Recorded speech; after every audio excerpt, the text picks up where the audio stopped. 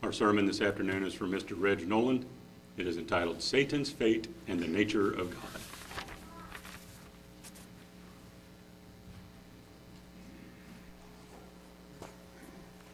Okay. Last Feast of Tabernacles, I attended the feast here with the Christian Biblical Church of God and heard Fred Coulter's message for the 6th day. And it really bothered me. The more I thought about it, the more it just was uneasy with me. So I started to research it and find out what was going on. By the way, I mean no disrespect when I refer to him as Fred in the passages. For anyone who knows him knows that he doesn't like the customary term Mr. In fact, he'll get very upset with you if you call him Mr. Coulter. Indeed, I have great respect for Fred and for his teaching and all that he has shared with the churches of God over the ages. However, it's not the first time I've disagreed with him. It's not the first time. I've disagreed with him over the traditional line messages that he gives over Day of Atonement and the interpretation thereof, over the probable date of Jesus' birth, among other things. This particular disagreement for the 6th day of the Feast of Tabernacle dealt with Satan's fate and what it implies about the nature of God. Now, I understand his position. I understand where he's coming from. His position seems to be that Satan is to be cast into the lake of fire and tormented for all eternity. And I understand where he derives this view. It's from a very narrow reading of Revelation 20, verse 10. Let's read up to it. So start in Revelation 21 through 3, then we'll skip to 7 through 10. And I saw the angel came down from heaven, having the key to the bottomless pit and a great chain in his hand. And he laid hold on the dragon, that old serpent, which is the devil and Satan, and bound him 1,000 years. And he cast him into the bottomless pit, and shut him up, and set a seal on him, that he should deceive the nations no more, until the 1,000 years should be fulfilled. And after that he must be loosed a little season.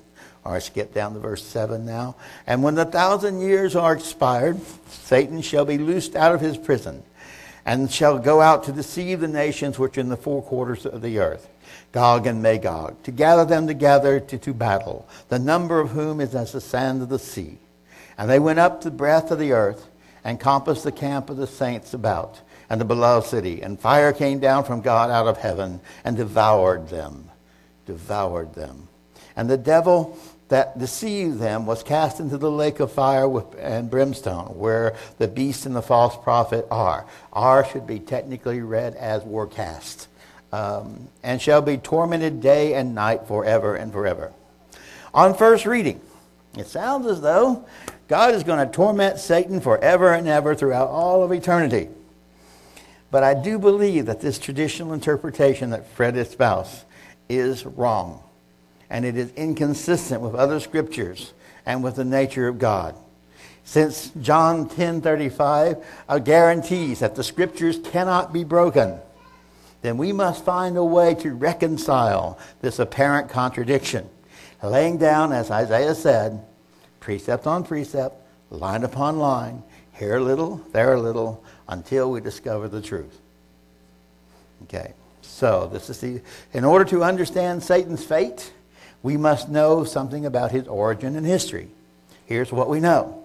We know that Satan is a created angelic being who did not exist at the beginning of time, but came into existence somewhere between the original creation and the Garden of Eden, where he's alive and well to tempt Adam and Eve.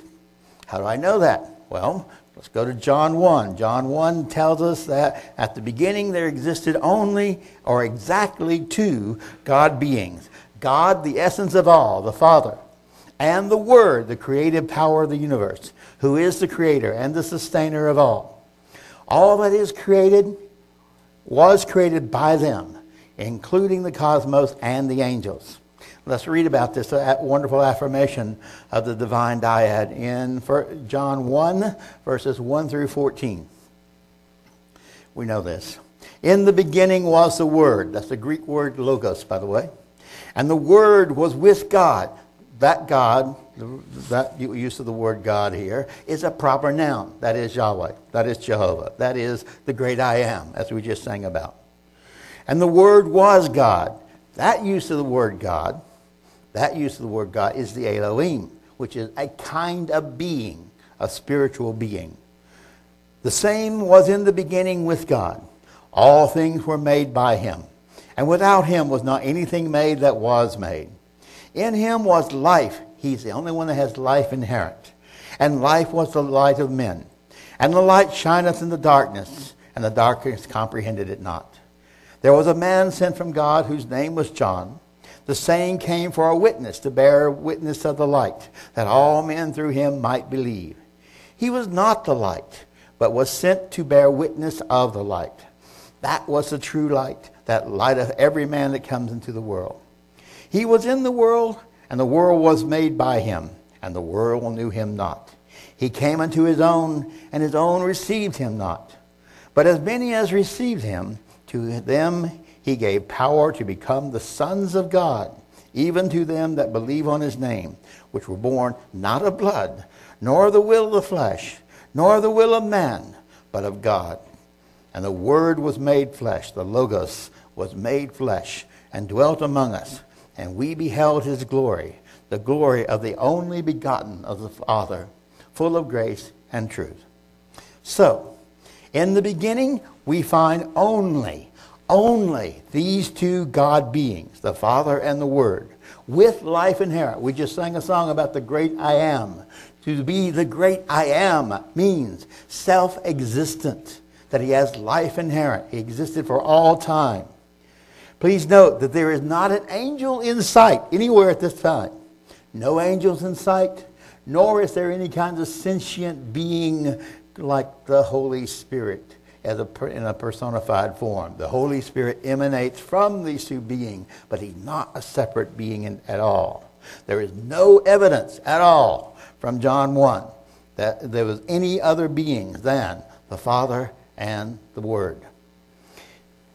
These God beings alone have immortality, as Paul tells in his letter to Timothy. Go to 1 Timothy 6, verses 13 through 16. I charge you before God, who makes all things alive. Again, he has the life inherent. And in the sight of Christ, Jesus, who witnesses the great confession to Pontius Pilate, that you keep the commandment without spot and without blame until the appearing of our Lord Jesus Christ. For he in his own time will reveal who is the blessed and only potentate, the King of kings, the Lord of lords, who alone has immortality. Notice that. He alone has immortality. No one else. Not us, not angelic being, not Satan, not anyone.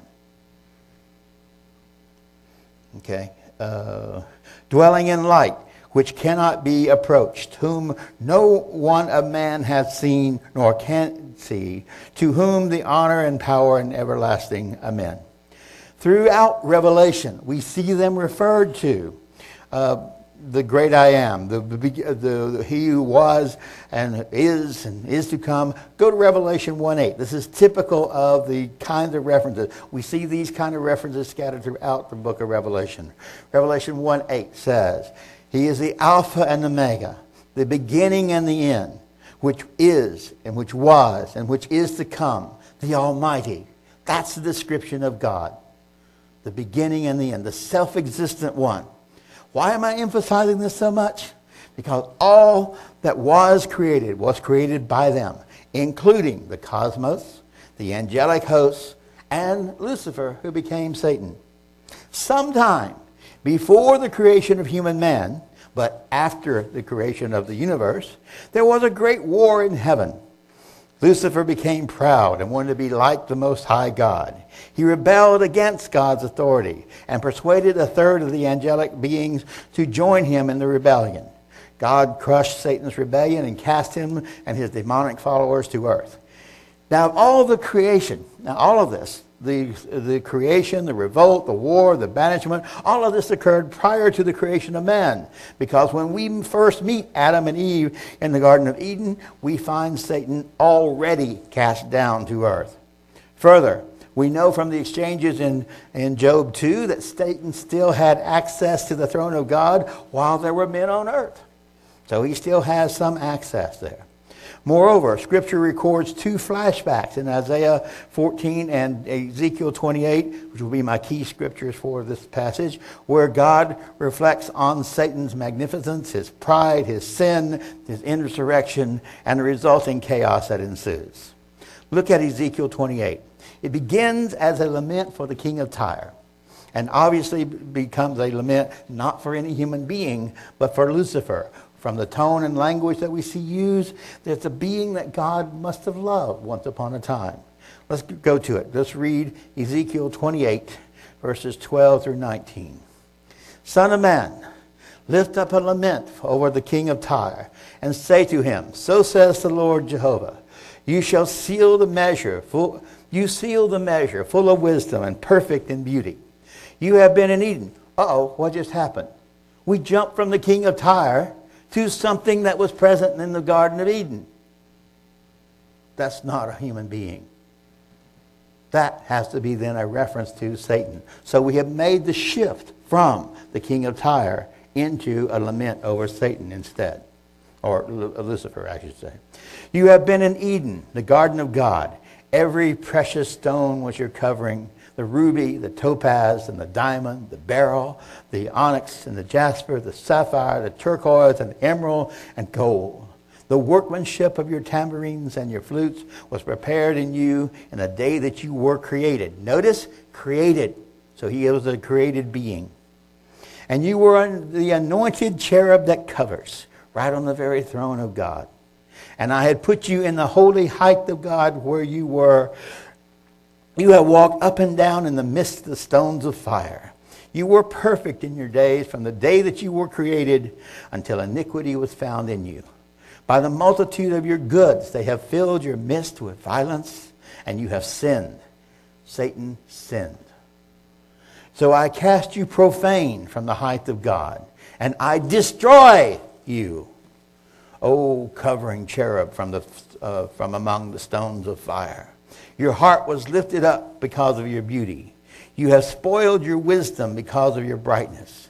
I will cast you to the ground. I will put you before kings that they may behold you. By the host of your iniquities, by the iniquity of your trade, you have profaned your holy places. So I brought a fire out of your midst. It shall devour you, and I will give you for ashes on the earth, before the eyes of all who see you. And all who know among the people shall be astonished at you, and you shall be terrors, and will not be forever. And will not be forever. In other words, he does not have immortality. We see a similar lament in Isaiah 14.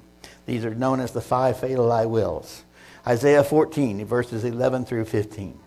How thou art fallen from heaven, O Lucifer. So this is a direct lament for Lucifer. Oh, how thou art fallen, O Lucifer, son of the morning. How thou art cut down to the ground, which didst weaken the nation. For thou hast said in thine heart, I will ascend into the heaven. I will exalt my throne above the stars of God. Stars usually refers to angels, but not always. I will sit upon the mount of the congregation in the sides of the north. I will ascend to the heights of the clouds. I will be like the Most High. Yet thou shalt be brought down to hell. That means the grave, the pit, to the sides of the pit. Okay. Please note the passages, that these passages answer that age-old question. Did God create a devil? Well, yes and no. He created Lucifer, a nearly perfect angelic being, and gave him the free will to choose whether or not to obey God, as did so many other angels. But Lucifer became Satan, became the devil of his own free will when he sinned, when his sin made him anathema to God. So, yes and no. Did God create a devil? He created Lucifer, but he did not create the devil. Lucifer became the devil when he chose of his own free will to sin. We later learned 3 other very important pieces of information from these passages. First, Lucifer sinned. That's in Ezekiel 28:16, and became Satan due to the iniquity that was found in him. We also learn his fate is for him to be destroyed, to be devoured by fire from within him into ashes. That's Ezekiel 28:18. Like a self-destruct mechanism to be brought down to the grave, to the sides of the pit. That he will not be, he will not exist forever. That's Ezekiel 28:19. These concepts are much more consistent with biblical principles. In particular, 1 John 3:4. This is the definition of sin. Anyone who practices sin also practices lawlessness. For sin is lawlessness. And the King James Version says anyone who commits sins transgresses the law, and for sin is the transgression of the law. I like the modern King James Version better because it emphasizes the lawlessness of this whole thing. And Romans 6:23 we all also know, for the wages of sin is death, but the gift of God is eternal life through Jesus Christ our Lord. Now put these two pieces together, and please note that there is no stipulation that says that Romans 6:23 applies only to human beings. Rather, it implies to anyone who sins, any being that sins, including the angelic beings. So, the wages of sin is death. It's Lucifer's sin. Therefore, Lucifer dies. And can it be any clearer? That's basic logic. Contrary to the Catholic Protestant view, death is not torment for all eternity. Rather, it is extinction, complete annihilation for all time, once and forever, for both us and for the angelic beings. We human beings, however, have the ability to repent and to be redeemed by the blood of Christ. That's our saving grace. That's our saving grace. Angels, however, don't seem to have the ability to repent. Once they make a choice, it seems to become part of their programming. It becomes part of their personality, part of their character, so they cannot repent. The rest of the story. Let's continue our prehistory lesson. Scientists estimate that the Big Bang to have occurred about 14.5 billion years ago. So we have a starting point for creation. But creation is an ongoing process. God is still creating stuff today. In particular, he is creating children after his kind in us. But the creation of God's children cannot be accomplished instantaneously by fiat, by saying, you are a God child. Poof. Immediately they come. If we did that, we would be little more than automatons, little more than robots, androids or the like. Rather, creating God children requires the development of godly character, learned through free choice over time. Hence our mortal existence. That's why we have a mortal existence, during which we learn to love, to choose the good, and learn to choose God.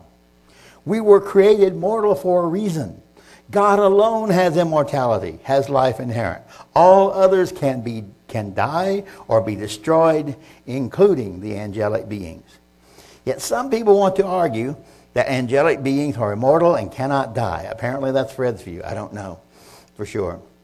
So that once created, God is stuck with them for all eternity. Does that make sense?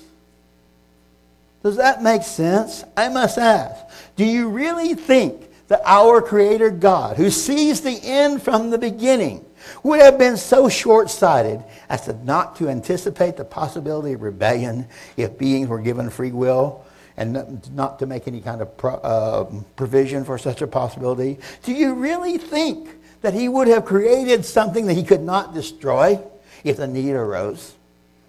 Even we mortal human beings can see that such a plan would have been foolish. How much more so would an all-wise God who sees the end from the beginning? Personally, I think God is smarter than that. I think God is smarter than that. While it may be true that angelic beings do not die of natural causes from disease or decay, that does not mean that they cannot be destroyed, completely wiped out of existence by an all-powerful God that brought them into existence. I'm reminded of the Texas father who looked at his son and said, "Son, I brought you into this world. I can take you out."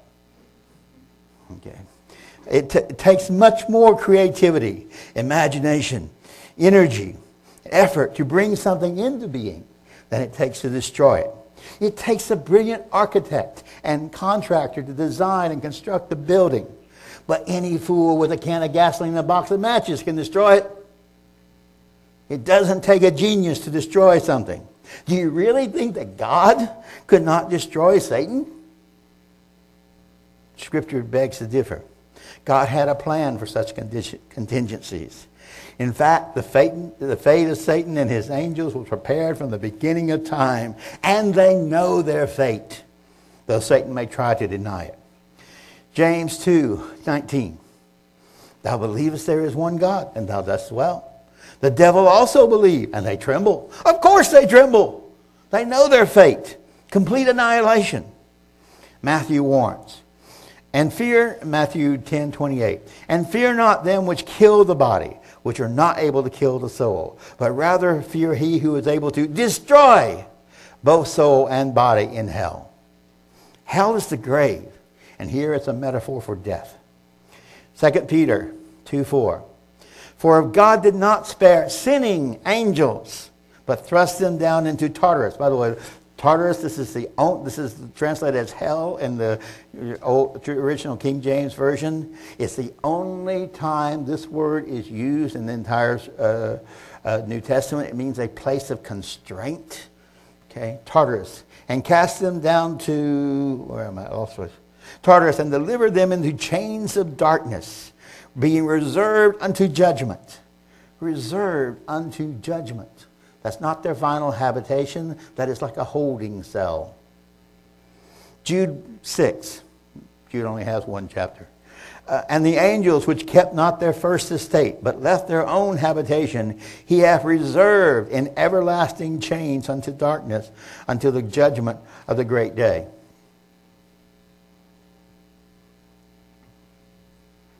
Okay. These rebellious angels are waiting in bondage, awaiting the day of judgment, and they know they shall be destroyed. How do I know they know? We get a testimony from demons themselves. Look at Mark 1, verses 23 and 24. This is a situation where Christ approached the man with demons. And there was in their synagogue a man with an unclean spirit, and he cried out, saying, Let us alone. What have we to do with thee, thou Jesus of Nazareth? Art thou come to destroy us? I know who thou art, the Holy One of God. See, they already know what their fate is.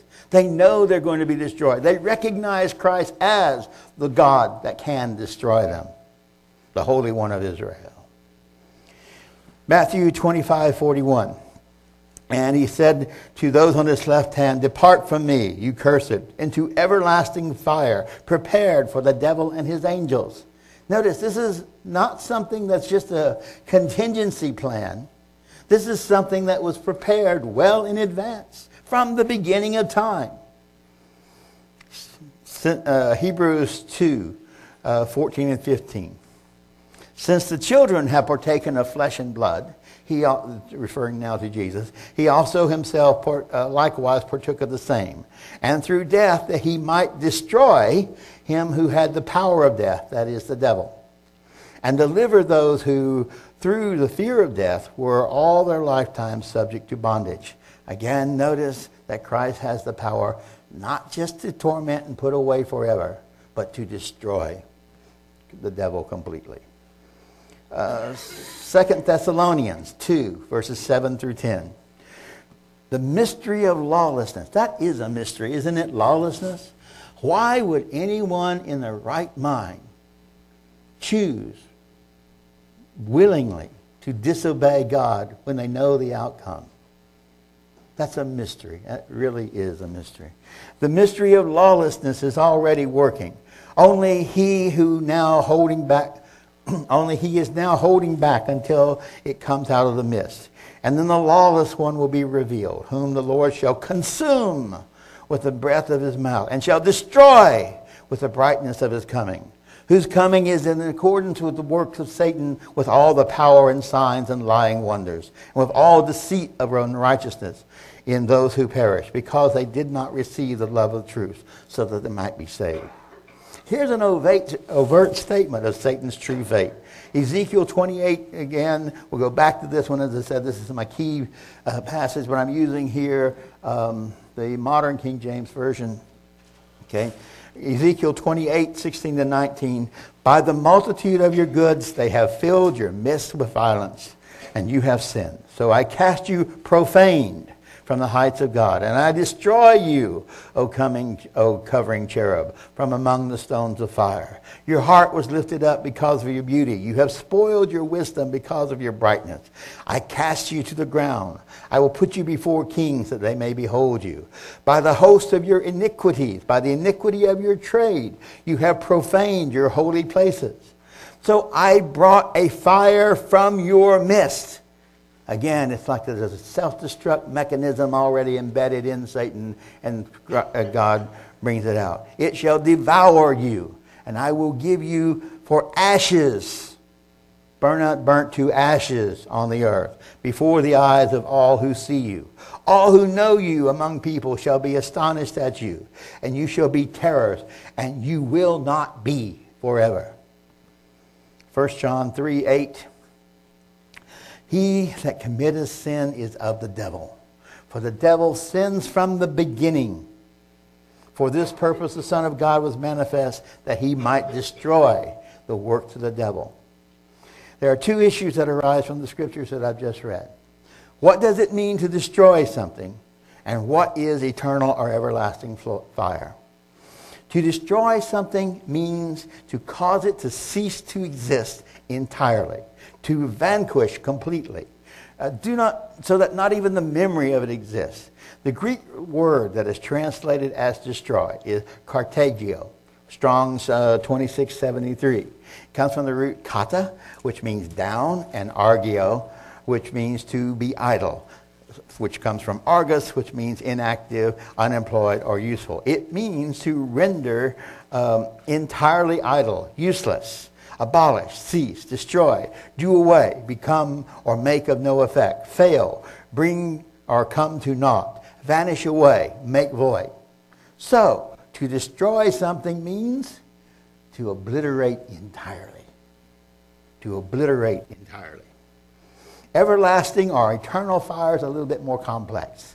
There's a mistranslation of the Greek word aeonian, which means age-lasting.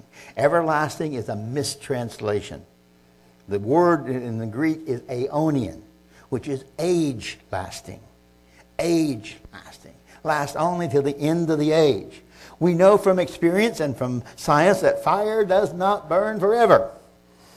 Rather, the existence of fire depends upon the combustion triad. Right, Ken? The combustion triad. Fuel, oxygen, and heat source. If any one of those three are missing, the fire goes out. The fire goes out. Even a California wildfire will burn itself out once it's consumed all the available fuel. So, this age-lasting fire will burn until the end of the era, when it will have consumed all evil things, including Satan, the beast, the false prophet, the fallen angels, unrepentant sinners, and the works of the devil. But it will eventually go out when it has consumed all of its fuel. Now, some may argue and say that Satan and demons are spirit beings and are not subject to be burnt up. Do we really know that? Do we really know that? Normal fire is a very rapid oxidation of the fuel source. But there are plasma fires that produce exothermic reactions so intense that they actually burn at subatomic level. Now, I'm sure that God could create a fire hot enough to incinerate spirit as well. It's not limited to just the fuel that we need. Indeed, all the images of Satan's fate show him reduced to ashes, consumed by a fire that begins from within him and devours him. Let's look again at Ezekiel 28:18, this time in the Moffat translation. The Moffat translation is a little different, but it's more, I think it's clearer of what's going to happen. By the greatness of your guilt, by the crimes of your commerce, you have profaned your sacred position. Therefore I made you set fire to yourself with flames that consume you and reduce you to ashes on earth in the sight of all who behold you. and who know you among the nations shall be appalled at you. All who know you among the nation shall be appalled at you. Your fate is awful. There is no future for you. That's Ezekiel 28, 18, 19 in the Moffat translation. This is a very clear prophecy of the coming fate of Satan, the devil. What could be more clear? He will be turned into ashes. He will be consumed by fire.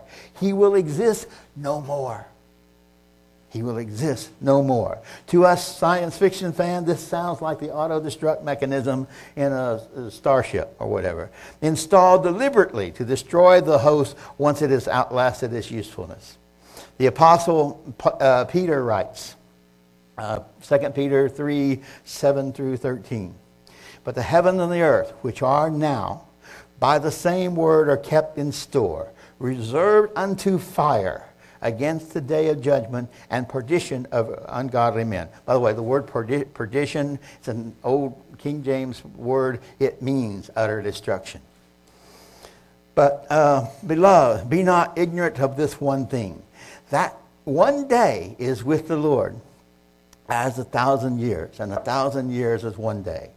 The Lord is not slack concerning his promise, as someone would count slackness, but is long-suffering to us, to usward, not willing that any should perish, but that all should come to repentance. But the day of the Lord will come as a thief in the night, in which the heavens shall pass away with great noise, and the elements shall melt with a fervent heat, and the earth also, and the works thereof, including the devil and his demons, shall be burnt up. Seeing then that all these things shall be dissolved, what manner of persons ought you be in all your holy conversation and godliness? Looking for and hasting unto the coming of the day of the Lord, wherein the heavens being on fire shall be dissolved, and the elements shall melt with a fervent heat. Nevertheless, we, according to his promise, look for new heavens and new earth, wherein dwelleth righteousness. Yet some would say, again, that Satan will not be destroyed. This is the view I got from the feast this year. But will be bound in chains of bondage and constrained to becoming, quote, wandering stars to whom is reserved the blackness and darkness forever. That's Jude 13. Far away from the presence of God. Now, if we look at this passage a little bit more closely, we can dismiss it without much concern. Because Jude here is not referring to any kind of angelic being. He's talking about human beings who float around from feast site to feast site trying to disrupt everyone. Here he's referring to twice dead human, not angelic or demon, parasites on their feast, wandering from site to site, stirring up discord. Okay, so what are the implications of this? If it were so, that Satan and his demons could be banished to wander the darkness of space for all eternity, what would that say about the nature of God? What would that say about the nature of God? After the establishment of the kingdom of God, why would God need Satan anymore? Why would he need him? And if God doesn't need him, then why keep him around for all eternity? For punishment? That doesn't make good sense. Vengeful, torturous punishment is not the nature of God. Rather, God is, as the scripture just told us, long-suffering, merciful, forgiving if there's any hope of redemption at all. And he's swift to destroy if there is no hope of repentance possible. He is not some grand inquisitor, not Tomas de Torquemada, who spearheaded the Spanish Inquisition. He is a human. This idea of punishment, of retribution, of vengeance is a human Catholic mindset, not a divine one. We learn a lot about the victors from how they treat the defeated. What would it say about God if he were to torture Satan for all eternity for his misdeeds for a finite amount of time, even if that finite amount of time is 14.5 billion years?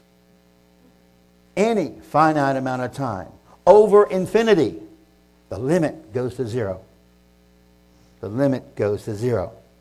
So as eternity marches onward, the impact of Satan will become less and less and less and less, minuscule in comparison to eternity. It is more in keeping with the nature of God that he would simply destroy Satan, as Scripture indicates, after his usefulness is expended and his nature clearly becomes unredeemable. It is a more realistic portrait of the merciful and just God who clearly had affection for Lucifer before his insurrection. For God to engage in torture would be petty. So why the myth? So why has this myth of Satan and his, in the traditional Protestant Catholic view, and his angels and human sinners in the traditional view of churchianity, all being punished for all eternity, why has that persisted throughout time? Who benefits from such a myth? Who benefits from the portrayal of God as a grand inquisitor? Truly, as the author of sin and the unrepentant and one unrepentant of his evil, Satan is worthy of punishment. And from a human point of view, we have no doubt about that. People who do bad things, we feel as human beings, need to be punished. But we need to be careful here. We must be careful not to project our human values onto God. God's solution is much simpler. Remove the cause. Get rid of it, utterly destroying it. We certainly don't benefit from Satan being punished. God doesn't benefit from being portrayed as some grand inquisitor. Ironically, in a twisted sort of sense of the word benefit, the only person, the only being to benefit from the myth of Satan being tormented for all eternity is Satan himself. For this myth would make Satan immortal, incapable of dying, like God, which he always wanted to be, but which he is not. Further, it paints God as a cruel torturer, which he is not, therefore eliciting sympathy for the devil, to borrow Mick Jagger's phrase. It is designed to confuse us emotional, easily persuaded human beings, and to distort our image of our loving, long-suffering God into some kind of grand inquisitor. Don't fall for the devil's shell game. It's just one more ruse in his bag of deceit.